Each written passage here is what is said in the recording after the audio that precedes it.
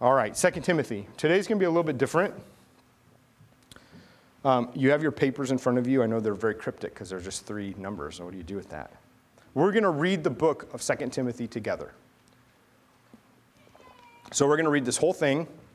And as we go through it, we're going to just listen to the words and read along with me, if you will. And take a couple notes if you'd like on your paper. The book is not super long. It's only a couple chapters, but it's going to take a minute to go through it. So as we get halfway through, don't let yourself mentally check out. Stay reading, stay focused, stay in it. Ian, if you want to go play the games with the kids, you're welcome, by the way. If you want to stay, I would love for you to stay. I hope that was okay, Mom and Dad. He's ready. Okay. Whew, thought I was a better preacher than that, but that's fine. It's okay. It's going to be, he ran out of here fast. All right. Okay, 2 Timothy. This book, we're going to take a moment to read through it. This is a letter written by the Apostle Paul. Paul was the guy who used to be named Saul, and the Lord saved him. He was persecuting the church, and the Lord arrested him, revealed himself to him, called him to be an apostle. That's a leader over all the work that's happening, to demonstrate and explain and preach and proclaim the gospel of Jesus Christ and help build the fledgling church. So when I say fledgling church, Jesus has lived perfect life on earth. He died. He rose again. Everybody's shocked and in awe. And then he stays with the people for a while and goes to heaven. Where is he now? Seated at the right hand of God, which is significant because he took on flesh. He never took it off. So he's one of us, but he's God. He's fully God and fully man. And that's a mystery, but that's important for us because it means that we have a family member, an older brother, the Bible says, a husband, the Bible says, who redeemed us and who brought us with him into his kingdom.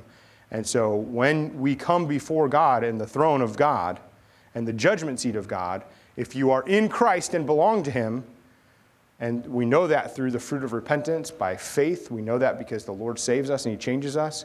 Our lives are different. We're new creations in Christ. If we come in the identity of Christ and say, Lord, it's because of you and your work and your death and your resurrection, that's my only merit, nothing of myself, then that's salvation. And that's coming before God. And so Jesus, though, in a practical way on earth, he went back to heaven. He's seated on the throne. He's ruling and reigning. The Bible says that the earth is a footstool for him. And he's actively leading the church. And so he sent his Spirit, the third person of the Trinity, the Holy Spirit. And the Trinity, how do you explain that? The Lord is 3 in 1. I don't know. But he sent his Spirit to us, fills the church. Peter stands up, this apostle, proclaims a message of Jesus and what he's done, and people are falling all over themselves. They're crying out to the apostles, what must we do to be saved? And Peter says, repent, be baptized, believe in Jesus. And in one day, in one sermon, 3,000 guys are saved. More than that, let's say 6,000 people, men and women together, are added to the church. And then every day growing, every day growing, every day growing, as people are hearing this good news of Jesus. What is the good news? You are saved from the wrath of God. Before, our relationship with God was broken because of sin and disobedience. Because of Christ, his perfect life, his death, his resurrection, he's brought us to himself to make us his own. It's honestly the classic story of the knight going to the big tower and fighting the dragon to save the princess. In this case, the reason that story has a pull on our hearts is because the Prince of the world, the Prince of Peace, God himself, became a man on our behalf and endured death, the punishment for sin for us, defeating sin and death, rising victorious. He claims his bride, the church, his people, that he has saved. The Bible says that that's a free gift from God, by grace, not of ourselves. This grace of God comes, it's unmerited favor. It's incredible, isn't it? And so now, the people in the audience, they're hearing for the first time, you've lived your whole life trying to get right before God, and you can never get there. It's like having $1 million on a credit card. And you're paying the minimum payments, but man, it just never actually eats away at any debt. Every month you pay the payments, and yet there's more money added against you all the time. And what can you do? Well, one with perfect righteousness, with perfect credit came, paid the penalty for us, and then put you on his account. That now your credit, it looks righteous before God. How amazing. That's good news. That's good news when you're striving and trying all the time. Also living not sure. Is God going to love me today, kill me today, hate me today? What's going to happen? Now in Christ, you're his, captured, you're his bride, and he saved you, and you belong to him, and what a good news. What a relief. That's relief. Man, praise the Lord. Okay, so 2 Timothy, Paul, the apostle, writing to his son, Timothy, is a son in the faith, not in real life. And Timothy is leading churches, particularly in Ephesus and Asia Minor, and he is installing elders and leading the church. And so with all that explosive growth that I just mentioned, now the church is trying to figure out, how do we actually do stuff? What does that mean? And so Timothy has been sent by Paul, establish the work so that everyone knows what to do, and it's orderly, and there's worship, and people aren't just doing crazy things, and let's make sure they're coming to the Word of God so people actually grow. Right? Have you ever had to try to have a political discussion with somebody whose entire information is through Facebook? We all have. Or social media in general. Every one of us have. How's that discussion go? Poorly, unless you can go to the source, right? So now here's people hearing about the kingdom of God, the perfect politics of God's kingdom established, and all their information is hearsay unless they come to the source.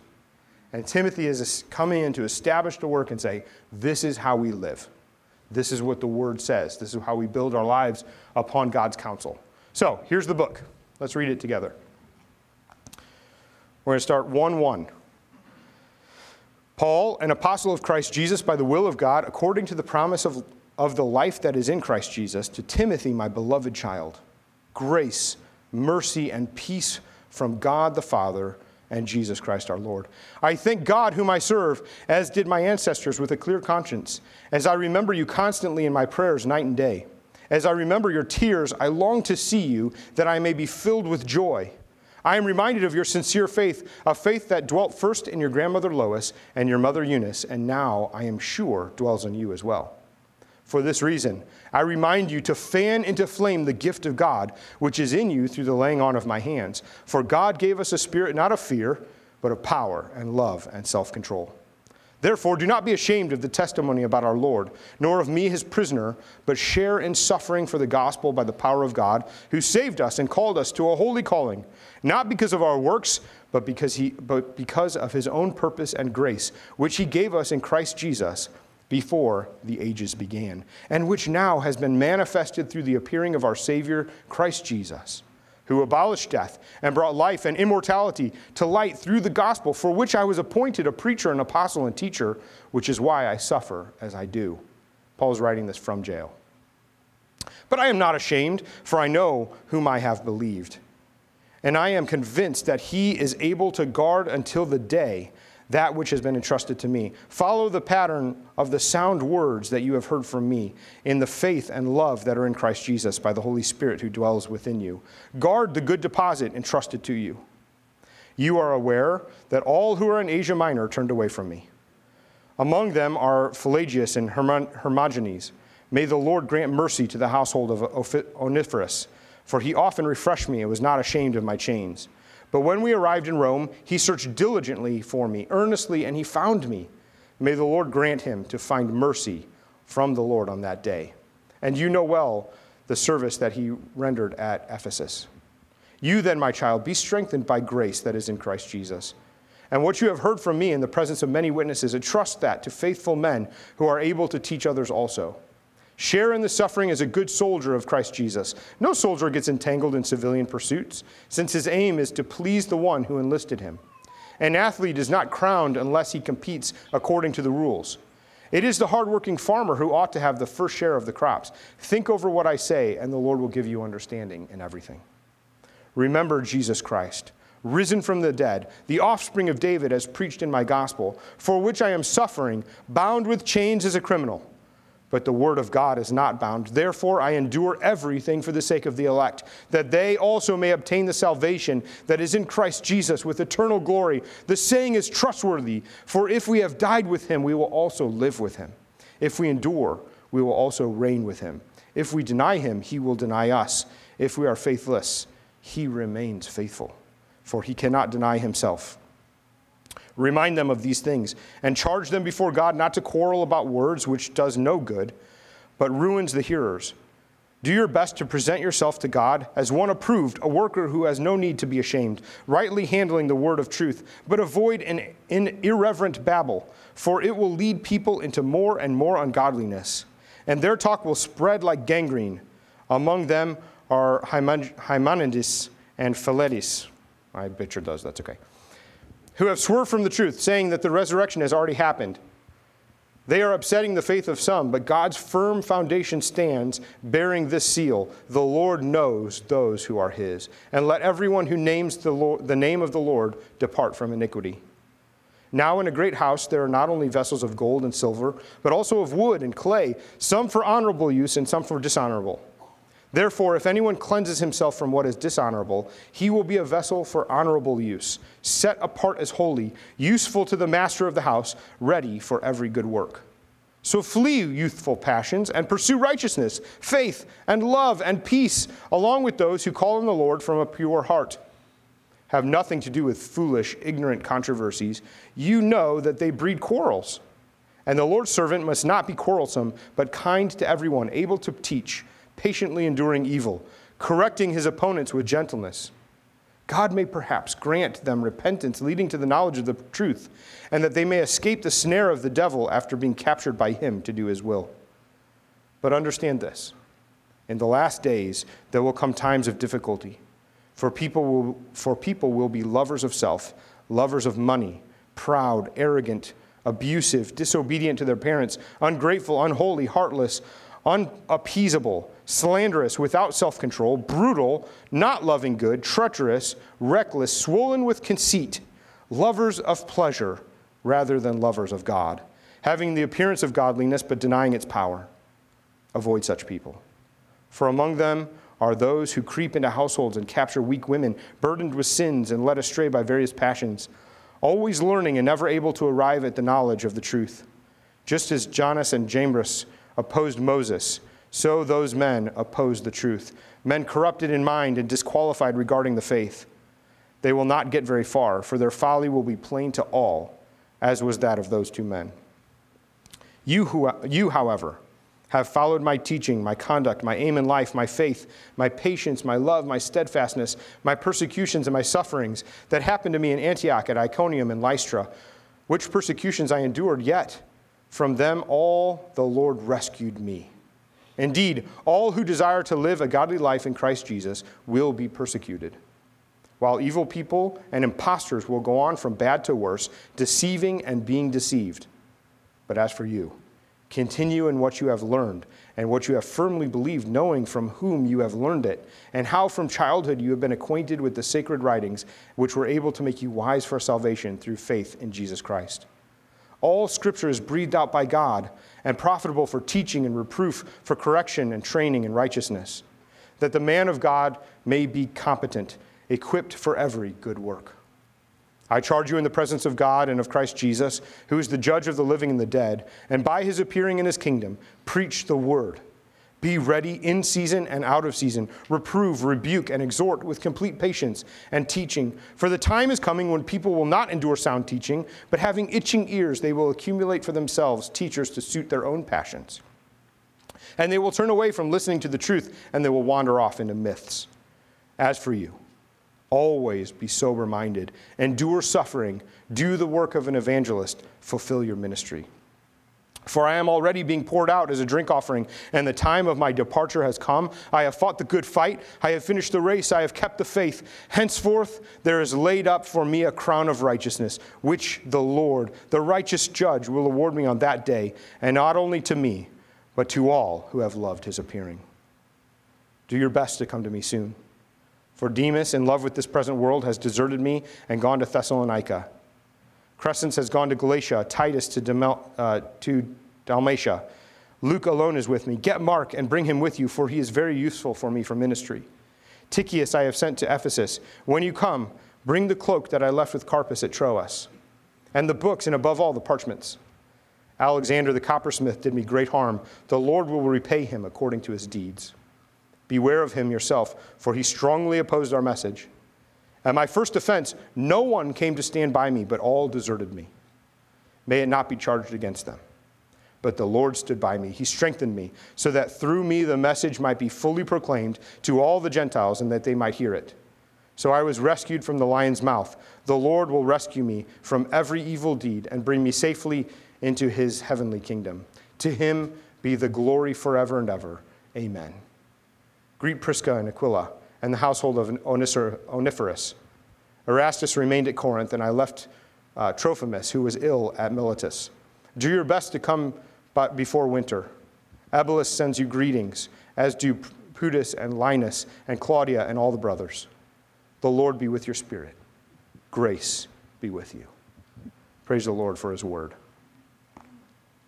Okay, how'd you do? Check out, do okay?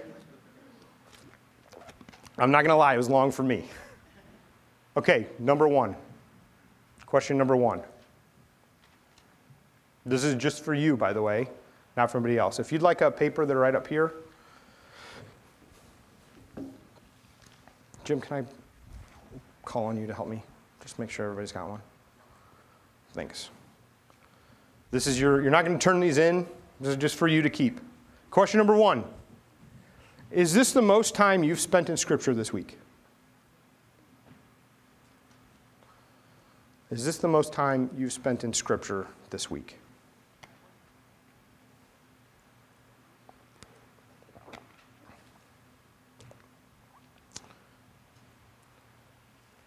Question number two. As we're reading this, what things burned in your heart? Now, I'm not asking you this. This is a different question than this. A lot of people ask this question. What did this mean to you? I'm not asking you that question. As you heard and read this with me, were there any lines, were there any things, were there any concepts, were there any moments that burned inside you that was important to you, that you felt like this is something I need to have in my head, in my heart right now? One of those things that maybe tonight after dinner is going to come back to you. You know those kind of things? You start thinking about them as you're going to bed. That kind of stuff. Is there anything that burned inside you? Why did we read this entire book? You know, I've never done that before in church. I've never read an entire book like this. Usually, at the most, I'll do one chapter because, quite honestly, people check out. And the reality is you got about 34 seconds. With kids, you've got about 4 seconds. Just being honest. You got 4 seconds to capture their attention, to keep them going. If it doesn't change rapidly, things go away because everybody's used to YouTube videos. And they're short now, aren't they? Yeah, 3-minute video and they keep scrolling. You know how they just autoplay forever? That happens all the time. It makes people's attention spans less and less and less and less. My dad was in China a long time ago now, in the 90s. And in China, you're not allowed to own a Bible. And so they were in the middle of a meeting, and my dad had come from the States and a bunch of other brothers. And so there was a guy from Norway there. There's a Bible teacher from England there. There's a Welsh guy there. There's all these people. My dad was the American representative, and it's important. And they're being shuffled around. They were far deep into rural areas. And so they were meeting under trees and meeting in barns and meeting in the middle of the night and hiding, basically, as they went. And so my dad, who's built kind of like me, was wearing a Chinese army officer's coat that was like 6 sizes too small. Just went, it was it. But from the truck, it looked like somebody was there and like, get low. Hilarious. Anyway, they're in this meeting, and they're worshiping the Lord a little bit, and it comes time for the preaching, and the meetings would last 8 hours.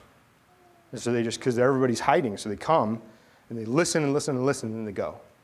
And so they're in the middle of starting, and the Welsh guy stands up to start to preach, and this little lady stands up in the back and just starts talking. And everyone stops in reverence and just listens, and it goes on for a long time. And so my dad's classic American's like, what's going on here? Like, we're the teachers that came in to do this stuff. What's happening? Who's this little old lady? So he asked one of the translators, he said, what's happening right now? And he said, oh, that's John. And he said, okay.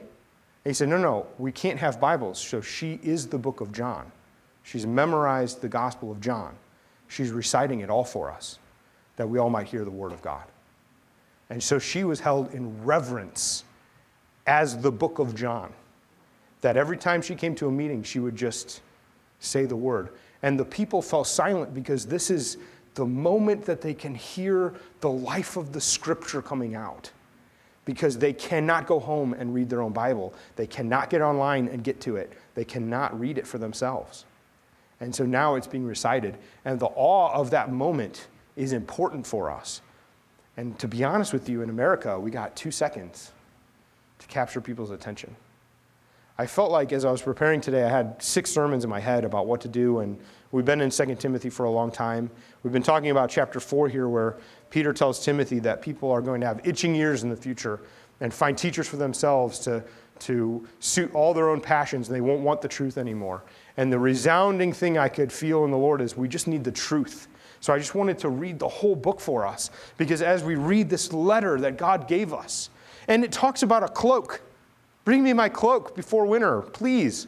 I mean, there's little things in there, but as we read it, the Holy Spirit inspired all these little moments and things inside this letter that communicate to us God's grace, even about the cloak. Because we start to think of Paul as this guy who's larger than life and can do things that none of us could ever do. And really, he's a guy in jail who's really concerned about the winter's coming, it's going to be cold, I need that cloak. It's just, here's a guy who's being used by God to do great things, and he's still just a guy. And that gives me hope as I read this, because I can see God using people to use us that we might proclaim his word in the earth. The word is powerful and effective. It's not just a guy named Paul or a preacher or somebody with whatever name, or it doesn't matter your nationality, it doesn't matter your color, it doesn't matter.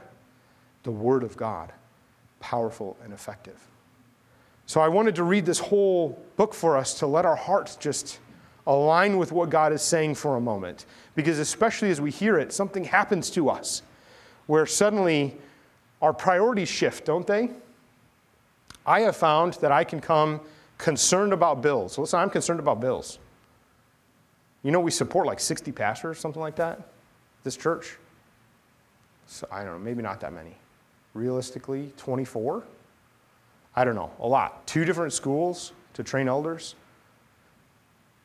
We've got a lot going on. And those are just these bills. I got bills at home, right? You ever forgot to pay the electric bill? You get that pink letter? I thought it was on auto pay. What happened? Or they changed the thing? They're like, you're 32 cents over. Oh, gosh, it's the pink letter, man. That's scary. Especially if your wife sees it. She's like, did you not pay the bill? Auto pay. I don't know. Listen, we all have those things. All of us do. Then we come to the Word of God. Something else solidifies in our hearts. So what burned within you? What were the things maybe that started to jump out of the page at you? Is anybody bold enough to share that answer with us? Yeah. I said I need to fully trust in God and keep my eyes on him, help spread his message, and stay out of worldly nonsense. Yeah, that's good. There was a lot of that, stay out of worldly nonsense. You know, there's a lot of nonsense in the world. Amen. That's good. Anybody else? I'm not going to have a wrong answer. You can hear throughout the whole thing, he's an encourager. Mm-hmm. He's a teacher. He's instructing. But also there's a theme of, I'm worried, honestly. Yes. Worried.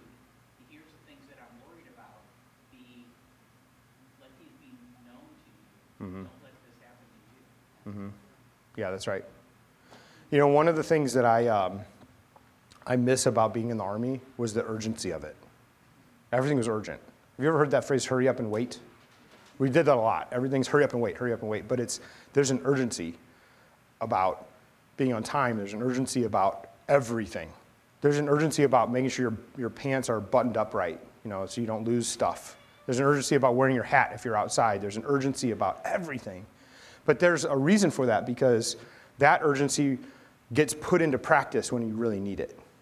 And I found in the civilian world that urgency is not around. especially, and I'm not against anyone or any people group or anything, but especially in our culture today, go to any fast food restaurant and watch the work ethic of people. They don't care. There's, every once in a while you find somebody who hustles and you're like, wow, that's stained out. Did you know that the common denominator of our culture has now fallen to such a degree that actually just doing regular work looks like excellence? Just showing up on time, just not being high on drugs, just smelling like you showered, just having workers in the restaurant. This is a different thing, right? And again, I love the United States. Hey, happy 4th, by the way. Praise God. Really, I genuinely am. But I'm also saying, let's open our eyes to see the difference between what Paul is talking about. How many of us wake up in the morning urgent about coming to church? Urgent about getting together, urgent about the Word of God, urgent about what is the Lord doing in His kingdom today, urgent about I am going to be used by God to do something for Him, urgent about I need to be around God's people, urgent about praying for others, urgent about the Lord's mission on the earth, urgent about what He is thinking and feeling about all these things. And then what do I say and what do I do? And we get lost in these other discussions about things that don't matter. And that's what Paul is saying. Stay away from that stuff. It doesn't matter, but you can feel the urgency of the mission of God. Especially because Paul is not going to make it out of this one. He's in jail. Can you feel that he told him, I've finished. I've run the race. Bring the cloak to me before winter. I'm not going to have much more time. This is life now. And he will.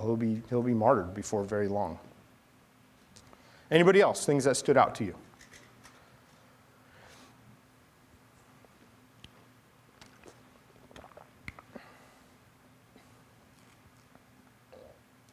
Was anybody surprised by anything?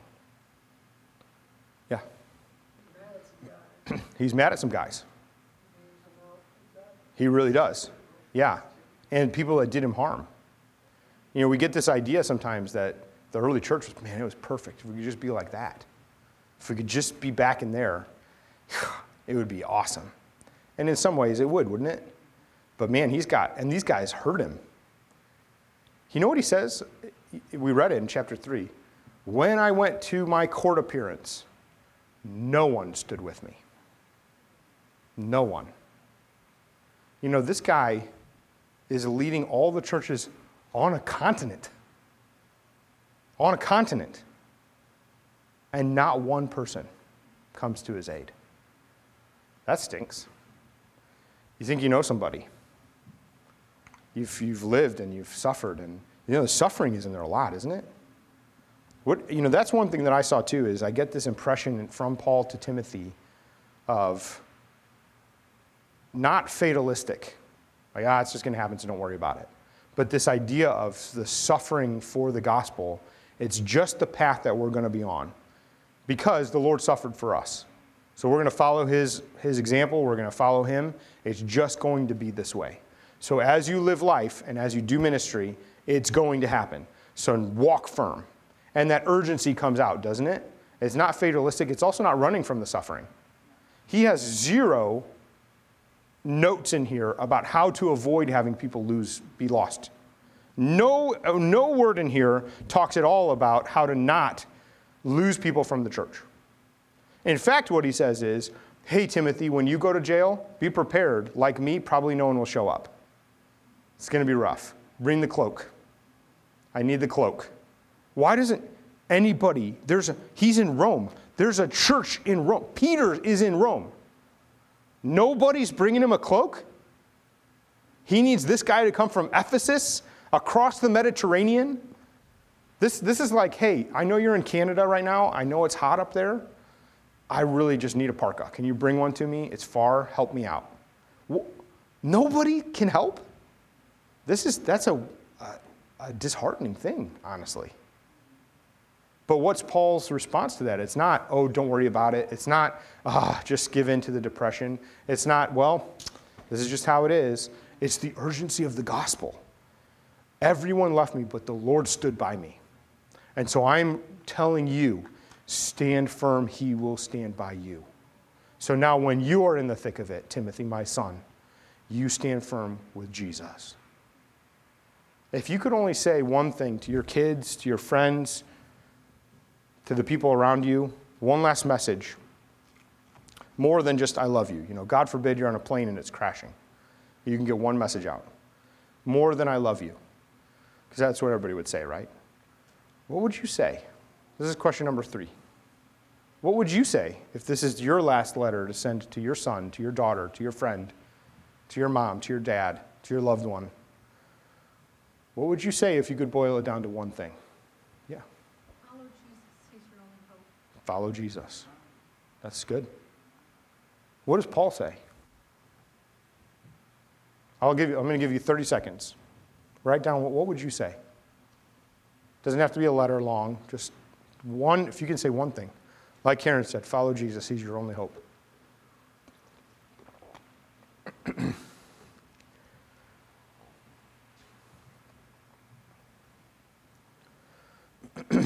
That's a big question.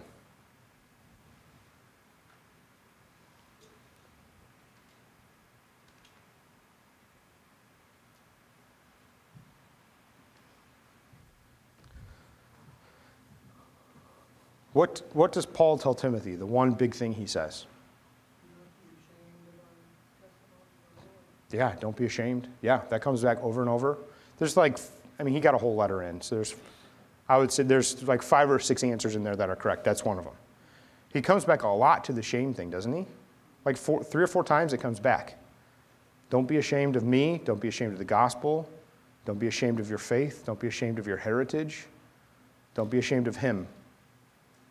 That's one thing that I saw many times. I know in whom I have believed. This is in chapter 1, verse 12. Verse 11, he says this. Let's start at this is a long verse. So let's start at verse 10. Now this has been manifested through the appearing of our Savior Christ Jesus, who abolished death and brought life and immortality to light through the gospel, for which I was appointed a preacher, an apostle, and a teacher, which is why I suffer as I do. But I am not ashamed, for I know whom I have believed, and I am convinced that he is able to guard me until that day that has been entrusted to me. Phil, can you jab him? Can you jab Michael for me? Thanks. So here's this idea of not being ashamed. He's not ashamed, but he's not ashamed of just the gospel. What's his hope rest in? In Christ himself, right? I think the church has wandered from this truth.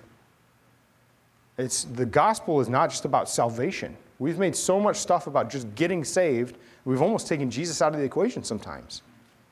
And I'm talking about a lot of stuff you hear on the radio or see on television.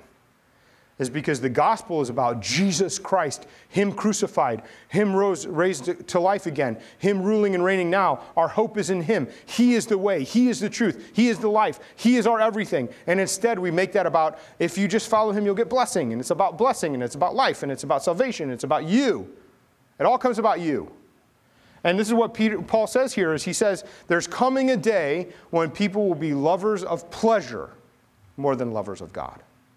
And the church, the true church, are lovers of God. And that's one of the things you can feel Paul impressing on Timothy. Remember Jesus. He even says in chapter 3, remember Jesus Christ, Son of David, whom I've proclaimed.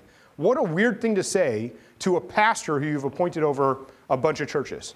If you got to tell the pastor over the whole work in an entire country to remember Jesus, it's kind of a weird thing, isn't it? But he's everything. It's Christ. He's everything. It's not the message. It's not the work. It's him. He's everything. Did you know that our job as God's people is not to save people? The Bible tells us, Jesus said it this way, go make disciples, baptizing them in the name of the Father, Son, and Holy Spirit, and teaching them to obey everything that I've taught you. How can you save anybody? How can you change their heart? How can you know their secrets? It's not to save people. The mission of the church is to bring people to the Savior.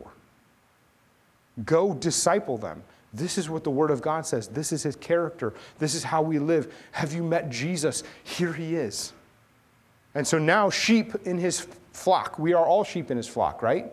Bring people to the shepherd. There's a lot of sheep trying to do triage on other sheep.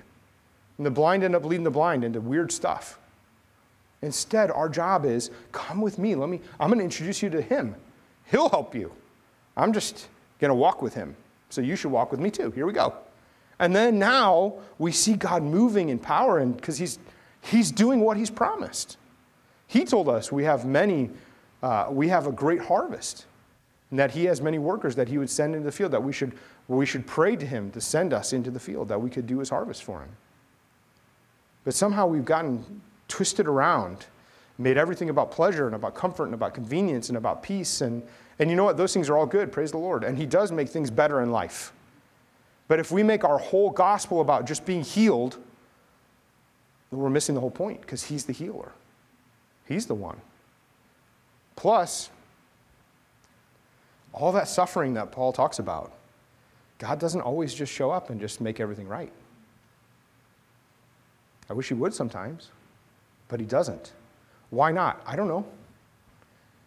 Because we're his, and he's training us to do great things. He's using us for all the things that he's called to us. He's using us for his own glory, and it's a bigger calling than just being happy. You know, that's what the devil says. Just do this. You'll be happy. That's what you really want. Boy, we love pleasure, don't we? Have you ever been in a McDonald's that takes more than 32 seconds to give you your fries? It's like, what is happening here? This is your whole business, and you're angry with them because their shake machine is still broken? How is this possible? You are a big company. Fix it. What are we angry about? We love convenience, don't we? Well, I have a new donut. Listen, I shouldn't, but I have a new donut place next to my house. It has a drive-through. And my wife prefers a different place's donuts than the other one. We like donuts. Probably I should stop eating them. But, man, the drive-through, that thing is amazing. You can drive through with all the kids in the car and not get out. They should have one like the bank. Thump, and it comes. It'd be great. Right in your mouth. You just open and it just shoots in there. It's great. Yeah, donut holes. There you go. Yeah, but we love that stuff, don't we? And then we expect God to be that way. Lord, here, I'm in the drive-thru. What are you doing? This is your whole business. This is your kingdom. Make it better. What are you doing? Then we read 2 Timothy, and our heart starts burning about the things of God that are different than just our happiness. Isn't it funny how when you have a real mission, you have an urgency about life, suddenly the hurting stops? What I mean by that is this. Have you ever run a long way? Like you're running the mile in school, or you're running a marathon or half marathon? Man, it's hard. It's not easy. It's not good. Some of us think back to those high school days or junior high, running the mile. I remember one time I had to run the mile, and my gym class was right after lunch. And so they wanted us to run the mile before lunch, but I didn't get that memo. So man, I had it was that weird rectangle pizza. Yeah, that greasy grossness about halfway through the mile, not great. So and then I understood, like, oh, this is why they wanted us to do that. But I was in 7th grade, so who knows? You don't know what's going on.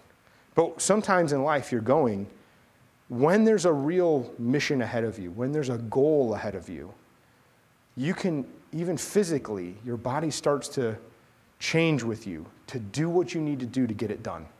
Because there's a goal. If you don't have a goal, if you're just out for a jog and you're having a great time and it's no big deal, the hurting starts and you're done. You're just done. Why would I endure all this? I don't want to do this anymore. And we all know that because half of Americans have gym memberships they never use. You don't go because it's inconvenient. You just want the idea of like, oh, I could be healthy someday. But when there's a goal, when you're doing something, when you're part of a team, when you're moving forward and people depend on you and you have an object that you're running toward, and this is what Paul is telling Timothy is, as a good soldier, do what God has told you to do. And stop worrying about your reputation because it's going to be slandered. And stop worrying about your success because I'm telling you, everybody left me. And stop worrying about your happiness because people are going to love their happiness more than they love God. And so instead, you love God more than you love everything. You give him everything. You step by step, everywhere you go, fix your eyes on Jesus, that him, the author and perfecter of your faith, you know that you are leading your life toward him and that you love him and you're oriented toward him. And if you do that, you, my son, will be in this middle of the heritage that God has for you, even if it leads to your death. You feel that in the letter? It's there, isn't it? Just follow Jesus. Remember him. This is the gospel. This is what you should do. And I'm telling you this today because as we're coming to the Word of God and we're letting the Word transform our heart, the things that are burning in your heart, stop avoiding them. Because what happens is we read the Word and it burns in us. There's this thing, and the Holy Spirit's saying, this is what I want you to get. I want you to change this way to look more like Jesus. I want you to do this. Have you ever read the Word and a person keeps popping in your head, and they're popping in your head, and you're like, I'll pray for them tomorrow. And then tomorrow comes and you're too busy praying about bills. Instead of the Holy Spirit saying, pray for that. Join me in the mission. Here we go. We're going. Because the Word is powerful. It's effective. It's reproving us. It's teaching us. It's training us to be more like Jesus. And all the things he cares about starts coming through our heart as we read the Word, because that's what God does with the Word. It's his own character that comes up against our values. And where our values are different than the Bible overwhelms us to look more like Jesus. But what happens is we tend to just push that to the side. And it's more important for us to catch up on the show we've been watching or whatever, instead of actually dive into what God has. And the message that we have from 2 Timothy is don't stop. Be urgent in your faith. Be urgent into where God's called you, because he's called us to something greater and better than just mundane life or just happiness. And happiness is good.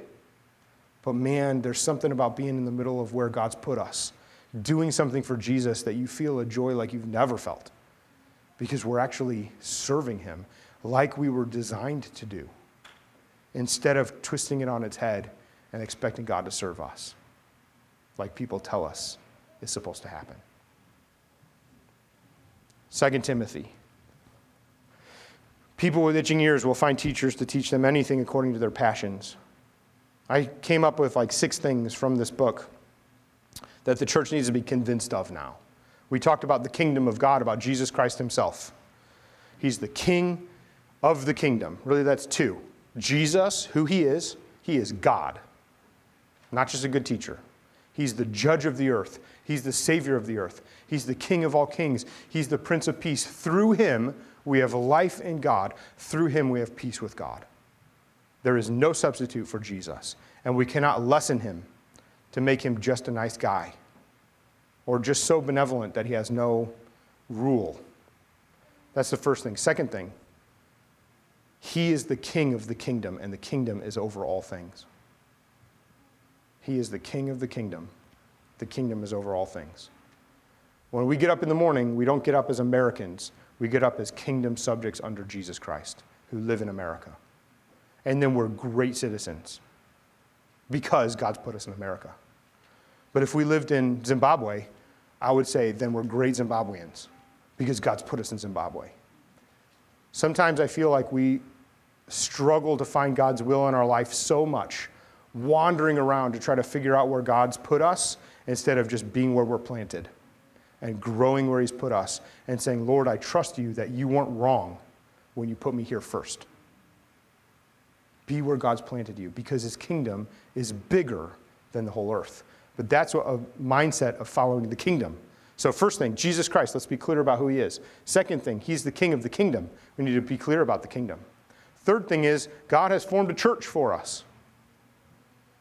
And in his church, he's put importance, urgency to do his mission. Because here we are better together than we are apart.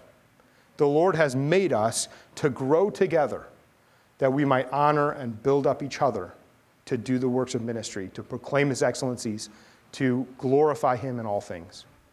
We need to be clear about the church, because the church today has become a gym membership, where I get certain benefits, but if I don't like it, I can always go to the other one down the street.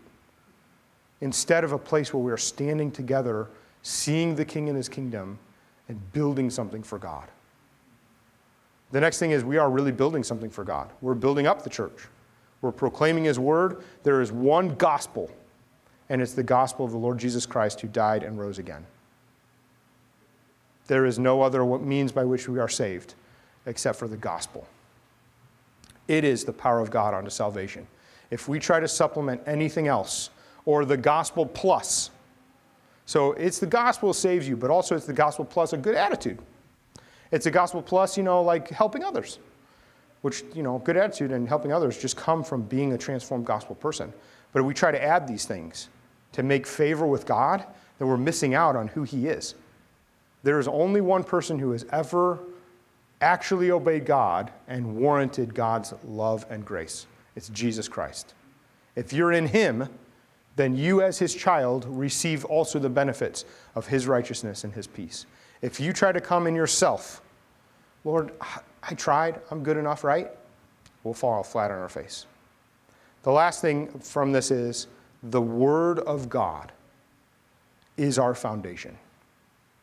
The Westminster Catechism says the rule of life. What is the rule of life? It's the Word of God. It's our rule of life. How do we know how to live? How do we measure our lives? How do we know what to do and how to act? And everything comes from the Word of God. Why? It's his character. It's him. The Word become flesh. It's Christ. You cannot know God except through this Word. You cannot. You can know a bit about him because you can see him in nature. You can see him in nice things he does. You can see a thundercloud come in. You're like, wow, Lord, you're powerful. But you can't know him without the Word. This is why Jesus said, go make disciples. Teach them everything that I have taught you. Because unless we teach people, they're not going to know God. And we sitting here who know God are the fruit of somebody who had this impressed in their heart and life and then gave it to you. If you could say one thing to people on that plane crash, follow Jesus. He's it. Stand on his word. This is what we have. We have him. Stand on him. Know him. Come to him. It's harder than Netflix. But come to him. If there's one thing for our kids that we can cry out, if they would just open their heart to this word. It's powerful. It's effective. It will change them. The gospel coming through, it's going to make them different. The word of God is the means by which we go and do God's work. Why can I say that? Because Paul said it this way in Romans, or in Ephesians. He said, put on the sword of the Spirit, which is the word of God.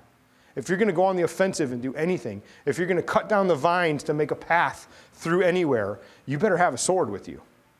If you're going to do any combat for God, and I'm talking in a spiritual way, not in a physical way, you do it through the sword of the Spirit, through the word of God. Those are the things that we need to come to. I want to encourage you today. God is alive. God is active. He is ruling. He is reigning. He has one gospel. He has one word. He has a people that he has formed to himself. He's using you. Let the word of God soak in your life to build you up. Can I have the worship team come up? We're going to sing just a song or two, and then we'll close. We got a great king. His name is Jesus. Let's stand together and we're going to worship him.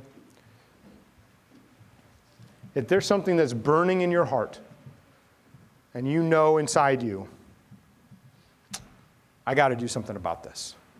Something's burning in you. Give me a call. Let's get a coffee this week. We can talk today, but let's get a coffee. Let's talk through that. What is God calling you to? How can we move in the Word? The Bible and the church is not just about having a great Sunday and checking a box and then moving on. It's every day in the Word, in life with God, seeing him and moving forward with him. Amen? Let's do that together.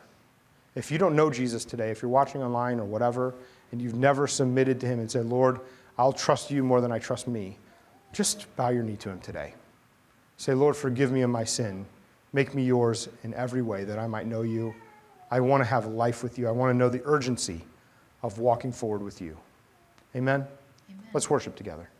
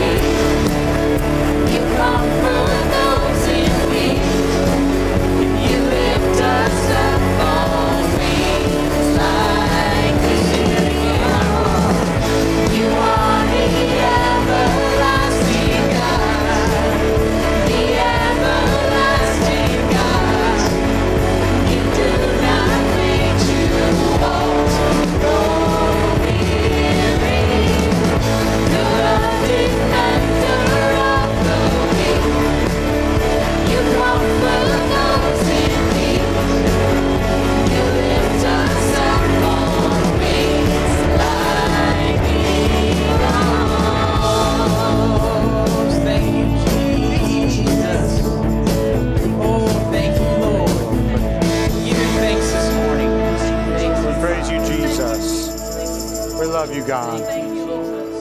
Thank you. Thank you, Lord. We love you, Jesus. Lord, I praise you.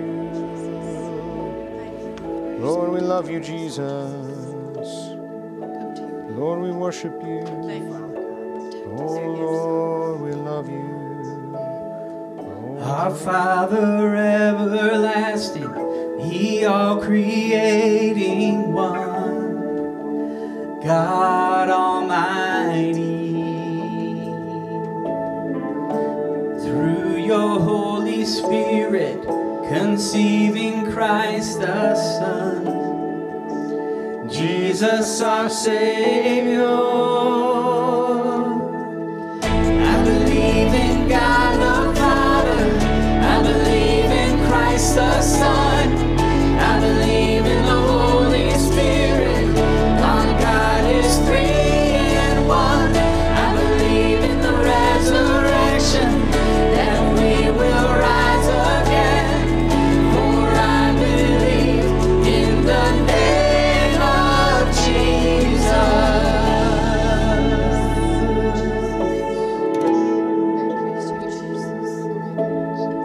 Our judge and our defender, our sin crucified. Forgiveness is in you. Descended into darkness and rose in glorious light. Forever seated high. I believe in God the Father, I believe in Christ the Son, I believe in the Holy Spirit, our God is three in one. I believe in the resurrection, that we will rise again, for I believe in the name of Jesus. I believe, and I believe.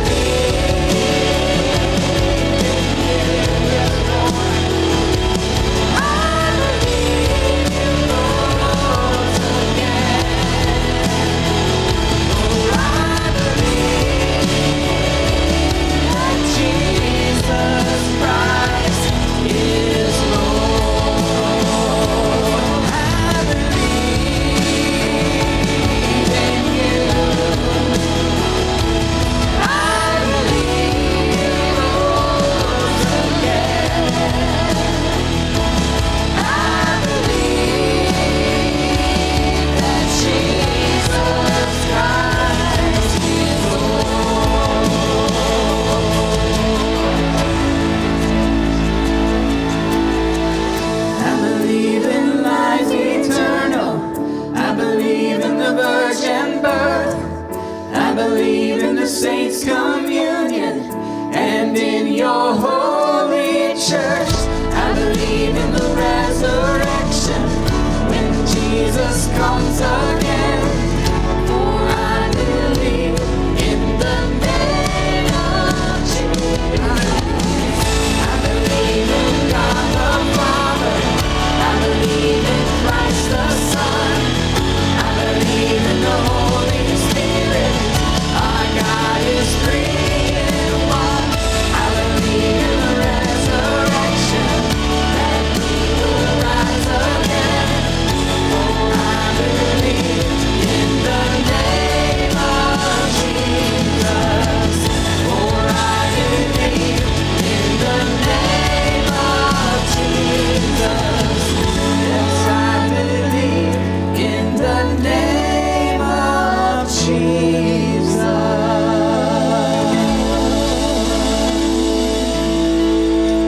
Yes, Lord. Amen. We believe in you. amen. Let me pray for us and we'll close out. Father, thank you that you are with us. Lord, thank you that you're a great King. Thank you for your word, God. Lord, let it dwell richly and deeply within us, that we might bring you glory through everything that we do. Father, thank you, God. Thank you that you have called us to be yours. Lord, I pray now for everyone here, everyone listening, everyone at the wedding, Lord, because you are bigger than even the internet. Father, I pray, Lord, let us serve you well. Let us honor you, God. Use us in our day, Father. Lord, we don't want suffering, Lord, but we come to you, that whatever you call us to, wherever you might lead us, we will go according to your word, because, Lord, we know that you are with us. Thank you that you stand by us, that we might have life in you. It's only because of you that we live. And so, Father, now for everyone here, I pray that they would know the call of the Father, that they would know the rule of the Son, and the power of your Holy Spirit. Go be blessed. Have a wonderful day. Happy 4th of July. Hope it's a great celebration. If you throw fireworks at a trampoline, they bounce high. If you mistime it, it will burn the trampoline, and your dad will be upset. This is what I've learned about Independence Day. God bless you all. Have a great day. We'll see you next week. Muffins in the morning. We'll see Troy. Friday Bible study if you're available, 10 a.m. God bless you all. Have a great day. See you soon.